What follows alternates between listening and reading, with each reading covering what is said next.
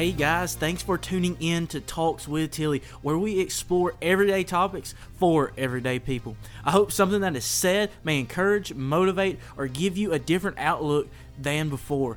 So sit back, relax, and I hope you enjoy these next few minutes.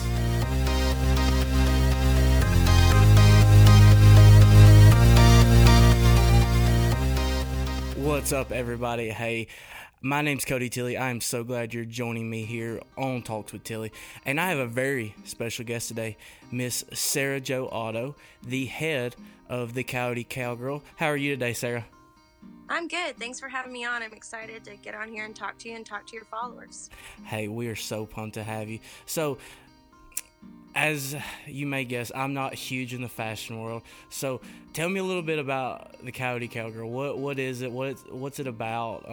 Just a few of the details. How'd you get started with it? Right.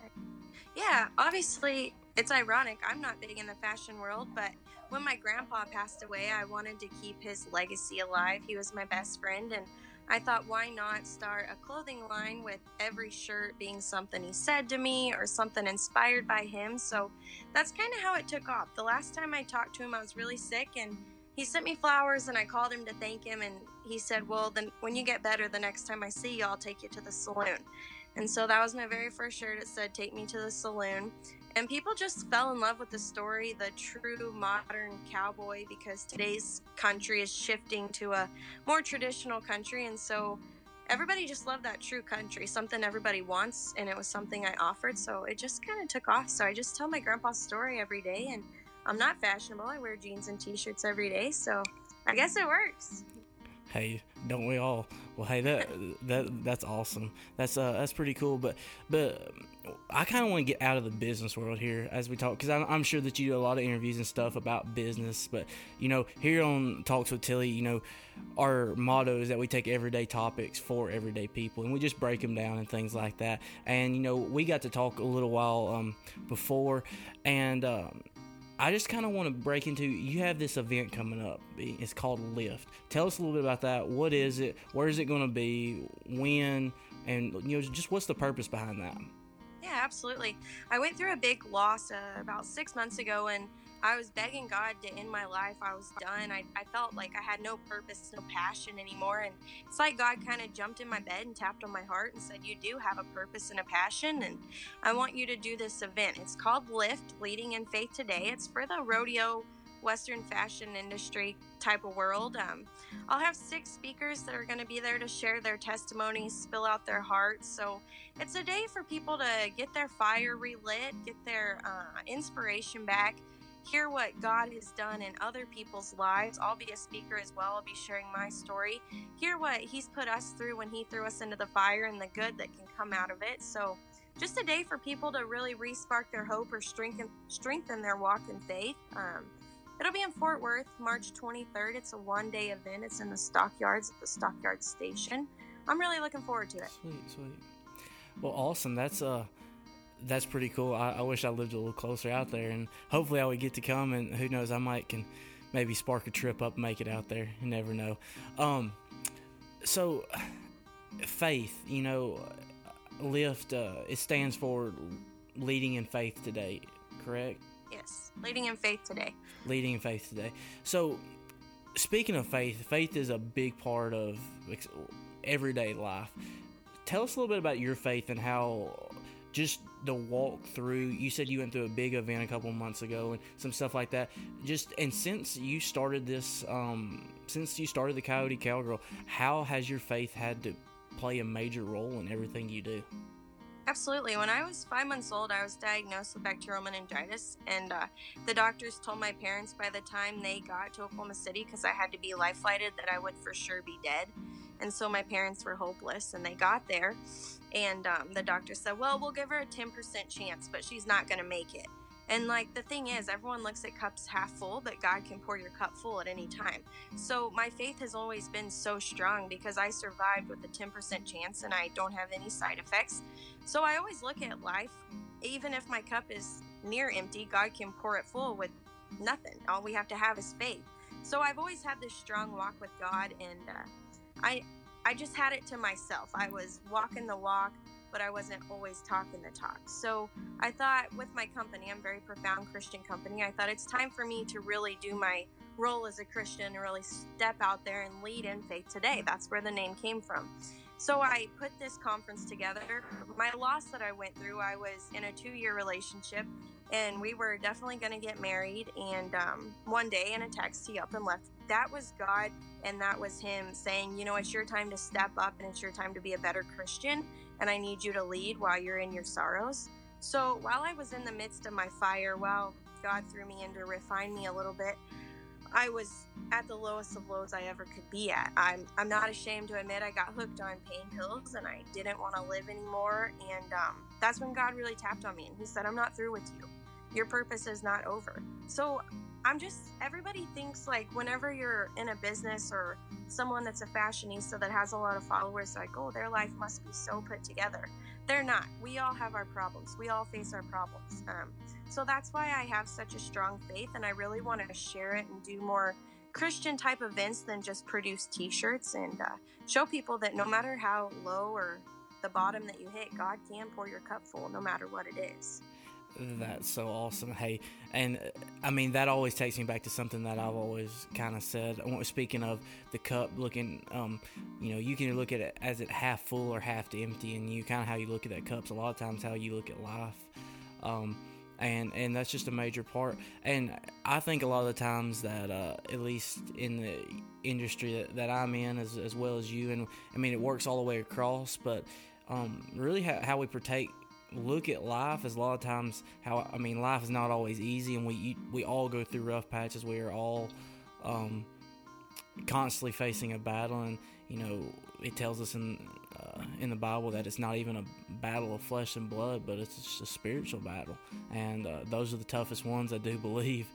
But I think a lot of the times when we look at our faith and things like that, you know, what is something that has helped you just really shape where you're at? Like, if you could take one thing and really focus on it and say, man, this helped me more than anything, whether it was a couple years ago, recently, whatever, but you say, this is such a major turning point in my life, maybe.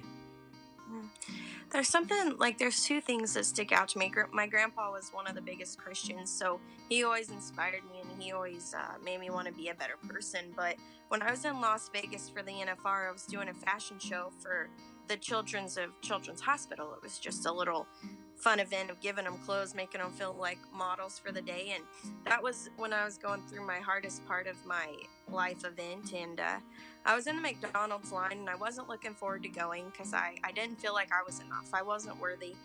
And I didn't want to go. I didn't want to be there. I was just really down on myself. And this guy in front of me paid for my food. And I was like, oh, no, sir, I can pay for it. And he looked at me and he said, no, you are enough. You're worth it. And it was just like, you know, that's a God thing. That's not a coincidence. It was God saying, open your eyes and stop being a wuss about everything and realize that I have created you and you are enough, and you're just going through a patch so others can see my faith working through you. So those are two events that really stick out to my mind. That guy doesn't know the impact he had on me, but he sure did relight my fire in McDonald's. So that's great. But on an all serious note, and this is something that I think each and every one of us, myself included, and I think a lot of my followers as well as your followers, that's a huge topic, is, am I enough? Because maybe we feel because of a relationship, or maybe we didn't get the job we thought we deserved, or whatever it is. But that's such a huge thing that we all deal with, and we forget that, you know, God says we are enough. That's why he sent his son to die for us. And but you know, it's crazy how one of those small events like that will just kind of can turn your whole day around, well, essentially, I mean, some people's whole lives around. Right, absolutely. And I guess one of the biggest things that I have to think about and to do is, you know, even though that you've been given a platform and I've been given a platform, you're going to reach a lot of different people than I'm going to reach, just like I'll reach different people than you're going to reach. And I just, what would be something that if you could tell every guy or girl, whether they're in the Western world or just plain out in normal everyday society, if you could give them one phrase or anything, what would you tell them? Well, that's a big question to put on someone. But if I had to pick one phrase, I would tell them to live like Jesus, because I believe if we all would start living more like Jesus, our society would turn around. I'm not saying it's bad, but I'm saying that it would really. Can you even imagine if everyone was living like Jesus, loving like Jesus? Amen. I can't even put into actually how awesome it would be. Hey, and I think we forget about that a lot of times. I mean,